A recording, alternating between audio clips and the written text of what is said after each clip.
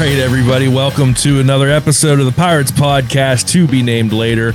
I am Eddie Provident, coming to you all the way from Monroeville, Pennsylvania, and I've got Alex Stump all the way from Miami, Florida, where he is covering the Pirates' one-game winning streak. Yeah. Alex, let's go to you. Yeah, one-game winning streak. That was a good clubhouse. Yeah? They were blasting Bee Gees in there. I saw that tweet, man. Yeah. Hey, whatever works. Whatever works. They were feeling that one, which is good because the last couple clubhouses have been pretty brutal. Probably those Steeler locker rooms that I was a part of. And then I left and they magically turned it around. But that's another story for another time. We've got some new faces on the Pittsburgh Pirates baseball club. Alex, we finally got to see Henry Davis. Since we recorded, not only we see Henry Davis, we saw Henry Davis hit a home run, show some spunk, try to get the team pumped up. And then today, or I guess Friday, we were recording technically on Saturday morning. Friday night, we get a Nick Gonzalez sighting, and he joins the lineup. Let's talk a little. I mean, look, I know this isn't the time to be an optimistic viewer of the Pittsburgh Pirates, but talk about these kids and what this young, this little bit of a youth infusion could bring to the lineup. Yeah, I think this is something that we kind of expected to happen in 2020. I mean, you and I were just screaming for at least Henry Davis literally a week ago. So was it a week ago? Yeah, I guess it was. So he's not catching, so our screamings are still kind of but that's baby steps.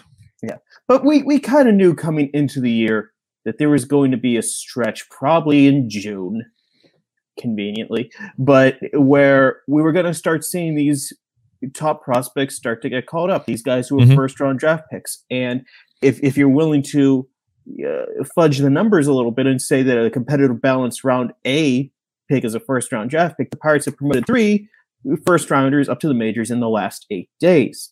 This is kind of their first 3 first round picks even. So this is kind of just what they've been building towards, what has been the big moment. And look, Henry Davis has contributed already. Nick Gonzalez one game didn't do it. I mean, Carmen Mlodzinski was thrown into the absolute fire right there, but he's shown some stuff. He could be a major league reliever. This is kind of what they've been building towards.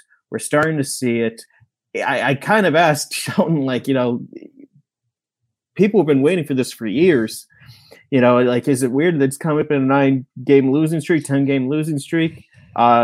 He answered, when we feel guys are ready to come up to the big leagues, we're going to bring them. They're up because they think they are going to help the major league team win. And look, Henry Davis, one of the things that really stood out for me in that game, it didn't have impact on the final result, but in that 8th inning, he starts off, draws a walk, and he's immediately looking to the dugout, trying to, fire him up. And then he goes and he steals a base. That's something that it didn't result in a run, but you could tell, these kids can make an impact. They can spark something. Now, okay, I want to go back to something that you said, that Derek Shelton said, that they'll bring them up when they feel they're ready. Mm-hmm. Do you buy that? I mean, I thought Henry Davis, if he wasn't going to catch, this could have been expedited. He showed 2 weeks into the minor league season that he was so much better than Double-A pitching. That's my point. And I guess where I'm coming from, go ahead. I'll let you. You could have put him in AAA, but I get the catcher stuff. I do genuinely believe that right now they did call him up maybe a little sooner ahead of plan than they initially thought, just because they needed a major league ready bat. Okay. I always thought Henry Davis was going to maybe be a post All-Star break type of promotion because they wanted him to catch. They moved that up a bit. I guess maybe we're looking at this on the outside. From the outside, maybe we're looking at this differently than the organization or people on the inside are looking at it. And I guess you have a better view of the inside. But I guess here's where I'm looking. This is my thought process on this. A month ago, the Pirates were in first place in the division. and they were going toe to toe with the Milwaukee Brewers in the standings for first place in the division. And now you fast forward things, and they just had a 10-game losing streak, and the bottom has fallen out. Now, they're still only 5.5 games back, but they're still they've dropped down to fourth place in the division. Why not bring Henry Davis up when you're actually competitive and actually in a spot to keep fighting for the division? Why wait until, I don't want to say they're out of it, but why wait until you're basically out of it? There's a great Futurama quote I love from season 1 where they're trying to get the space captain, Zap Brannigan, to get back to, to man the ship. They're like, "Sir, it's an emergency." And he says, "Come back whenever it's a catastrophe." And that's kind of bringing up Henry Davis in May probably would have been an emergency. They called him up in the catastrophe. And look, I do genuinely believe that this organization does view him as a catcher, that they want him to catch. No, I agree with that. Yeah, I don't. We agree there. And I get why it's like he needs everyday reps. I agree with that, to a certain extent. It's if you're at a point where you're like, okay, we just got to call this guy up to the majors because we need the bat, and we're going to put him in right field, and we're going to DH him, and we'll just figure it out along the way. Mm-hmm. If that was always on the table, that makes the June promotion look a lot worse. Like we all kind of know. We all kind of know why Henry Davis wasn't going to come up at the beginning of May or the middle of May. And right. we all kind of know it was a Super 2 played a factor. We don't. Yeah, I'm not wasting breath on it anymore. But yeah, we know. To pretend that Super 2 was not at least a part, whatever percentage of it is, part of the equation is just you're just pretending at that point. But I do think him coming up now does show that they were like, we need someone to help now, and he does contribute to help on win Friday. He should have had the big hit to win on Thursday.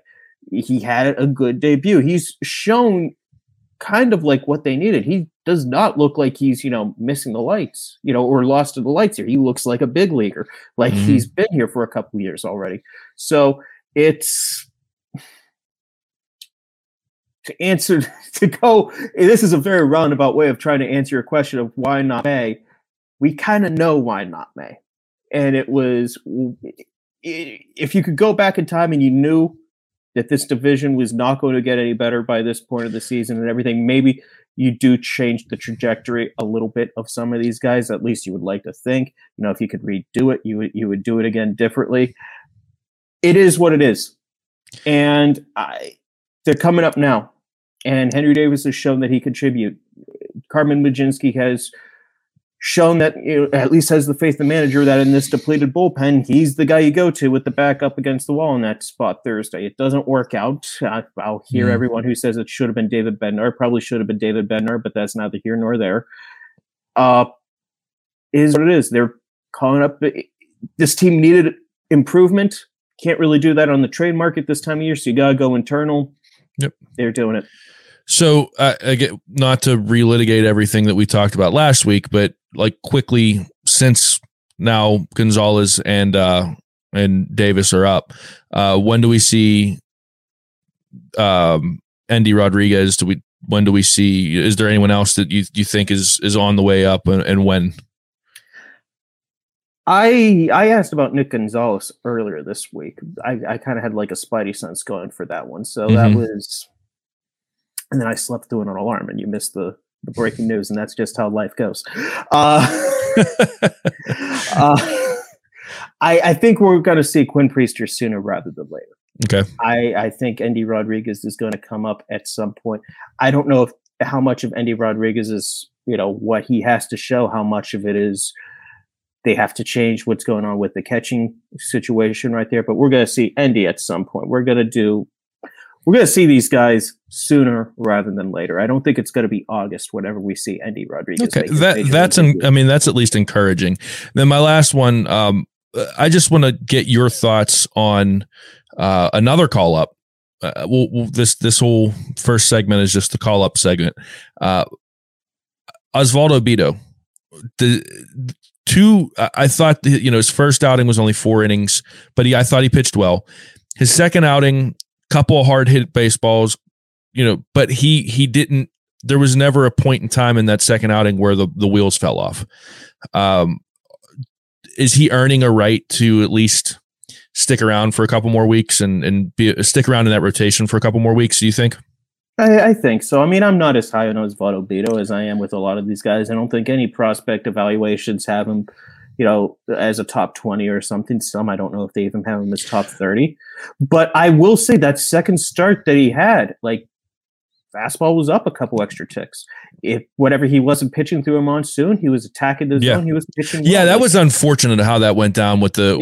He pitched a lot better than his line. And I think anyone who actually watched the game does. Oh yeah, and I think that's an encouraging thing for me because we talked last week about Roansy and just the need for arms in this pitching rotation, and honestly, even in the bullpen at this point, I think Osvaldo Bido could be a really good option, even if he's not in the starting 5. Having him in that bullpen as a long reliever. I mean, I think that right now they can't afford to send back down a dude that had 2 good outings. I think he stays personally. I don't, I don't think they're in a rush to get rid of him. And they shouldn't be. And I really I've actually been pleasantly surprised by him. Yeah. I mean, look, his ceiling, he's going to fall somewhere between a 5th starter to an up-down guy at the end of the day. He's not going to be. But they can use that right now. Yeah, especially with the starting pitching depth. Yeah. And he's performed at the major league level through 2 starts. Yep. He should get a little runway. Let's take a quick break. When we come back, talk more Pirates baseball.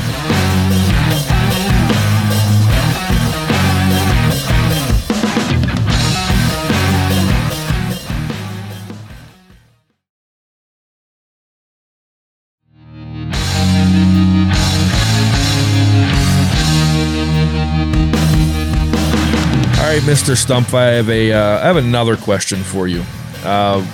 We put on the rose-colored glasses in the first segment because of all the young guys coming up and seeing the potential.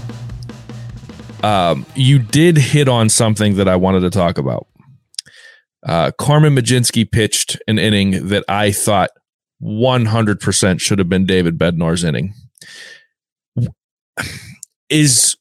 Is that a one-off thing, or are we seeing a trend with Derek Shelton's management style where I'm not crazy about a lot of the decisions he's made recently, and that was definitely one of them. Give me your thoughts on Derek Shelton as of late, and how much of this is on him, and how much of this is just on the fact that they don't have a lot of depth in this lineup right now.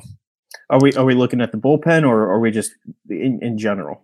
All of the above, because I'll give you another one. I wasn't crazy about him pulling Mitch Keller when he did. After 107 pitches? I would have kept him going, man. No. 107, you're good. Pat on the back. Okay, good start. And that's where the new age pitch count thing. I mean, if a guy's pitching good, he's pitching good, and I There are just some numbers I don't 100% buy into the abuse points or whatever, but 107 is a pretty good. I'm not going to get in. Go back up. I'm going to let you answer the question, but I'm going to quickly counter that with: have you watched LSU lately?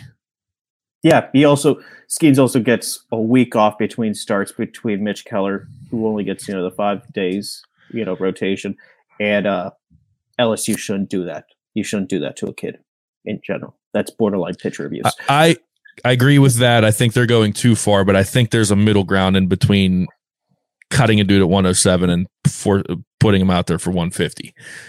I think there's a middle ground somewhere. I don't think so. I think 107, 110 is pretty much the ultimate. No, you're good. You're good no matter what. All right. Unless you got a perfect game going. Hey, listen, you know it better. You know the arms. You know the guys better than I do. So I'll bow out. But anyways, thoughts on Derek Shelton. Back to the original question. I'm going to just touch on the bullpen here a little bit. And yeah, I think if he would have known that Barreto was going to struggle and leave bases loaded and nobody out, you do go to David Bednar in that situation. But Mlodzinski was getting warm beforehand. They need, you need 6 outs. There's no other way around it. Mm-hmm. And Bednar is not going 2 innings.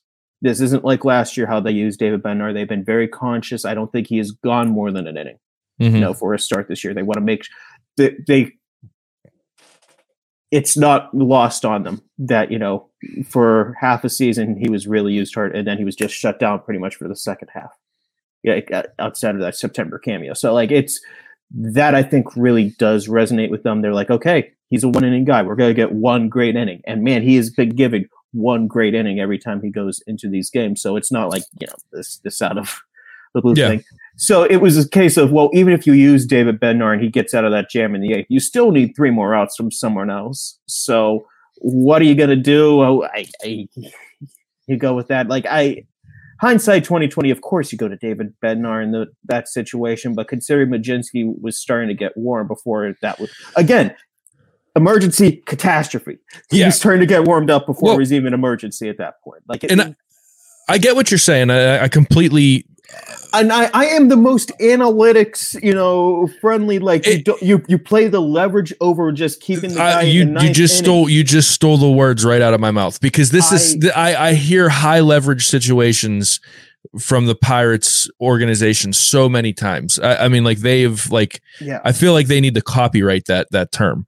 But they didn't use him in the high leverage situation. And that's, again, and I'm not even saying that this time I agree with you on the pitching thing, where I'm not saying he should have pitched 2 innings. If you noticed when I set it up, I said he pitched an inning that should have been Bednar's, and not innings. It was that 8th inning should have been Bednar's inning there. It just, it threw me off. And then now it worked out tonight, but again, you send Luis Ortiz out for the 8th, I'm not following Shelton's. Do you want to know what the big thing is right now? Yeah. Who could he go to in that bullpen?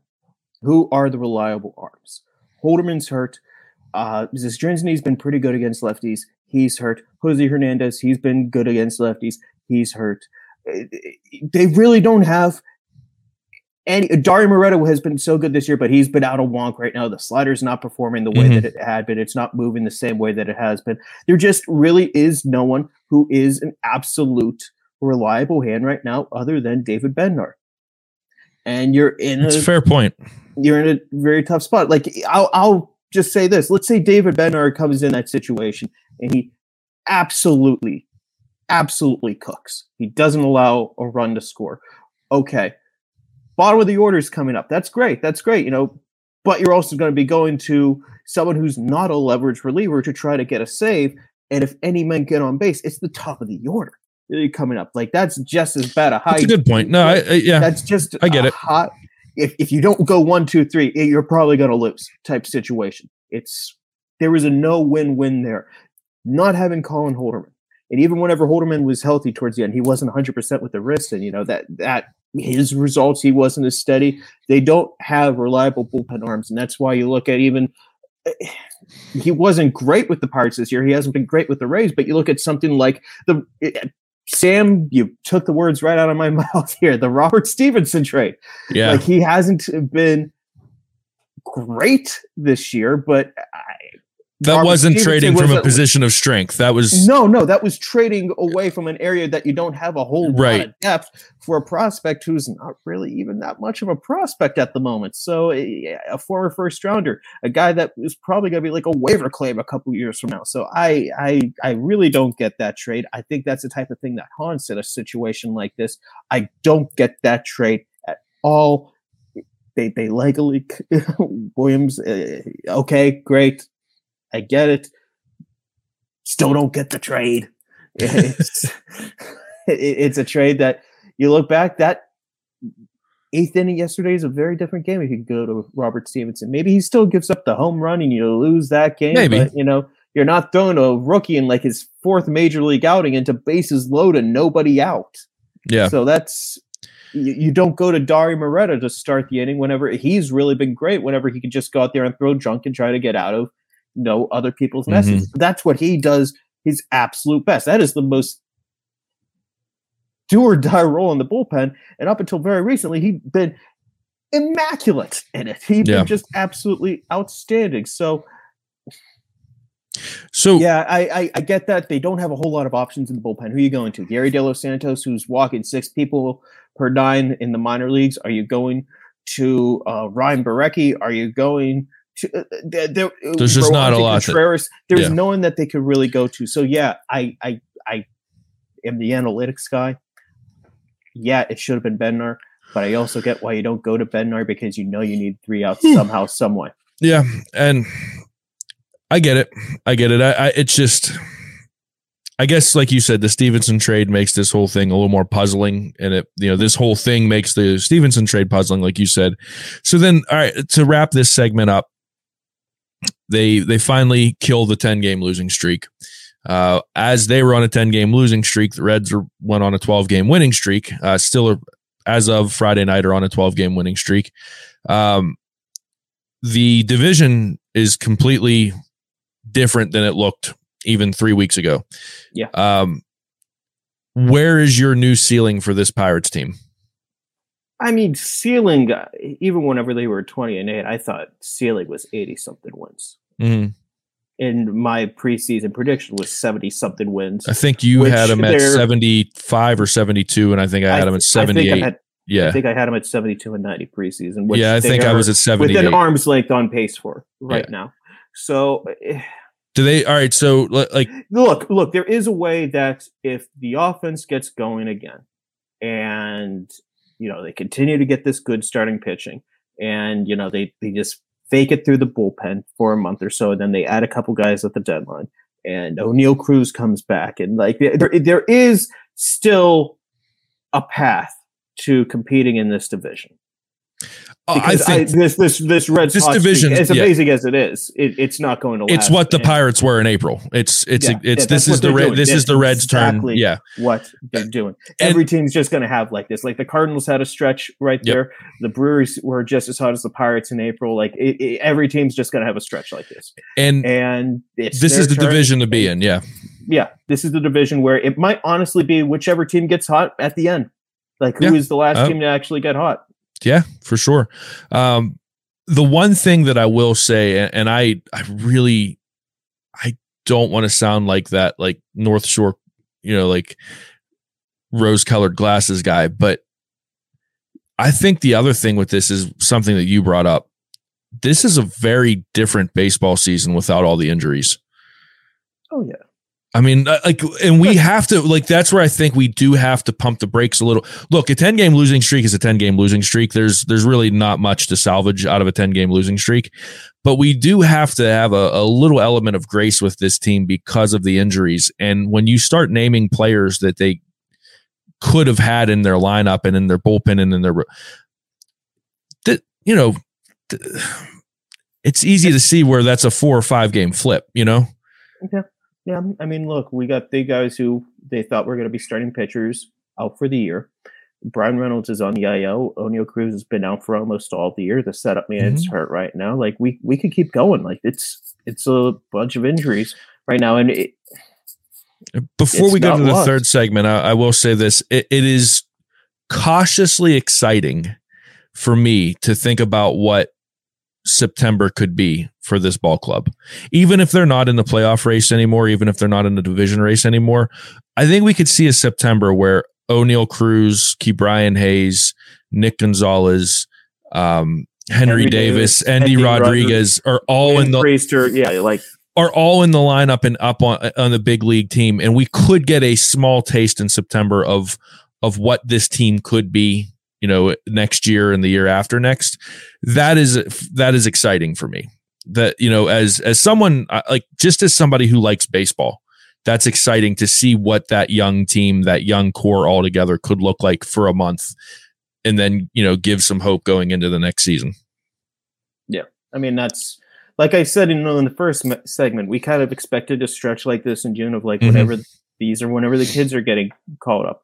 And if at the end of the year, they could each, take a little bit from their major league experience. They could, Yep. Improve like that. That could be a preview of what that 2024 or 2025 Pirates teams could be, because look, a lot of these guys that are coming up this year, they think are going to be legitimate factors into that next playoff team, whenever that is. So, listen, I'm really tired of us agreeing. So I am going to end this segment and hopefully get something out in the third segment that we disagree on.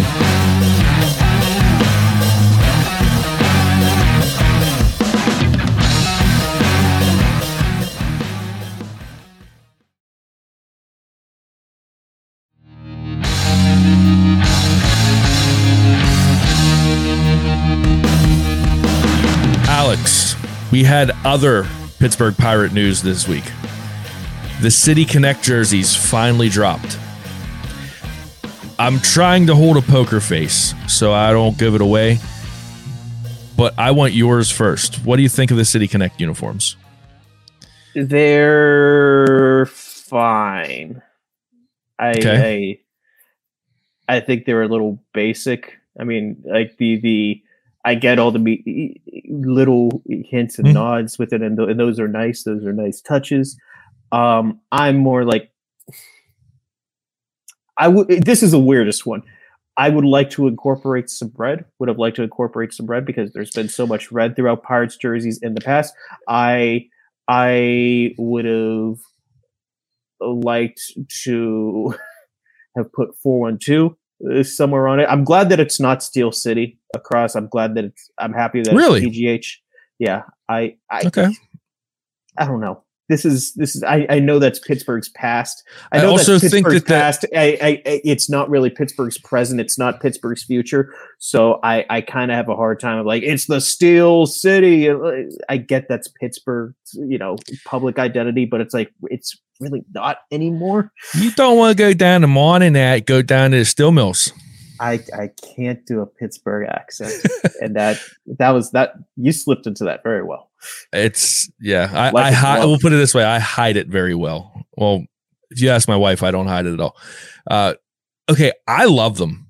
I know I'm in the minority.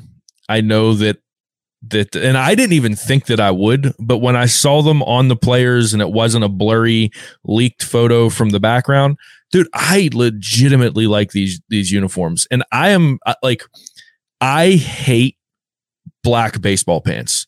I think it's partially because I grew up playing baseball on a team that had black baseball pants. And in the summer, that material gets hot and like, it's terrible.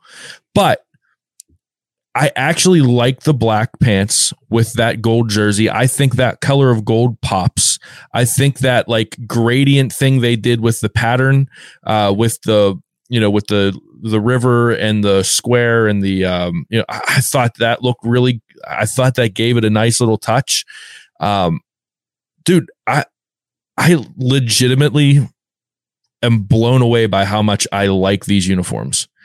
I think that they look really good. And again, I know I'm in the minority here, but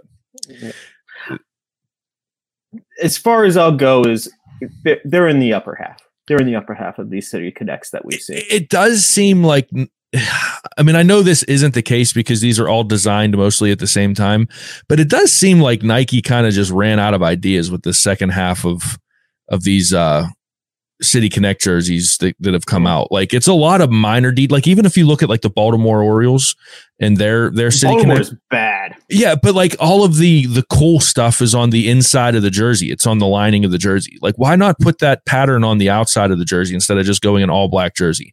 Same with the Reds. The Reds are all black. Like it's a good looking, I mean, don't get me wrong, black and red, you really, it's hard to screw up black and red, but I mean, you could have got a little more creative with it. I think like maybe put like a bowl of chili, Skyline chili somewhere on it. No, I'm kidding. No. But I will say, yeah, it's never. I will. Anyways, I will say this. Something you said about wishing that they put some red in it. I agree with you 100%. My favorite all-time Pirates uniform was that mid-90s black jersey, just the plain black jersey with Pirates with the red piping. and then the black hat with the red brim. Like, that is my all-time favorite Pirates uniform. I love that uniform. I don't care that they stunk in that uniform. I absolutely love that uniform. But I think overall, my opinion, these City Connect jerseys, I thought they did well with them. Did a lot better. Maybe it's more my hopes were so low after I saw the leaks that I just, anything could have impressed me, but I actually liked them. I liked them enough that I'm probably going to go down on Tuesday when they debut them with my camera and see what kind of shots I can get, assuming the weather behaves. There we go. And I know we've brought up Eddie's photography a couple times on this show. Go check it out whenever he posts them if he doesn't. If he doesn't, screw him. No, I'll make sure to keep the Pirates photos coming. Maybe I'll even throw you a couple. You and DK a few. We'll see. You got anything else? I'm good, man. Same here. For another episode of the Pirates Podcast to be named later, I'm Eddie Provident. That's Alex Stump. We'll see you next week, everyone.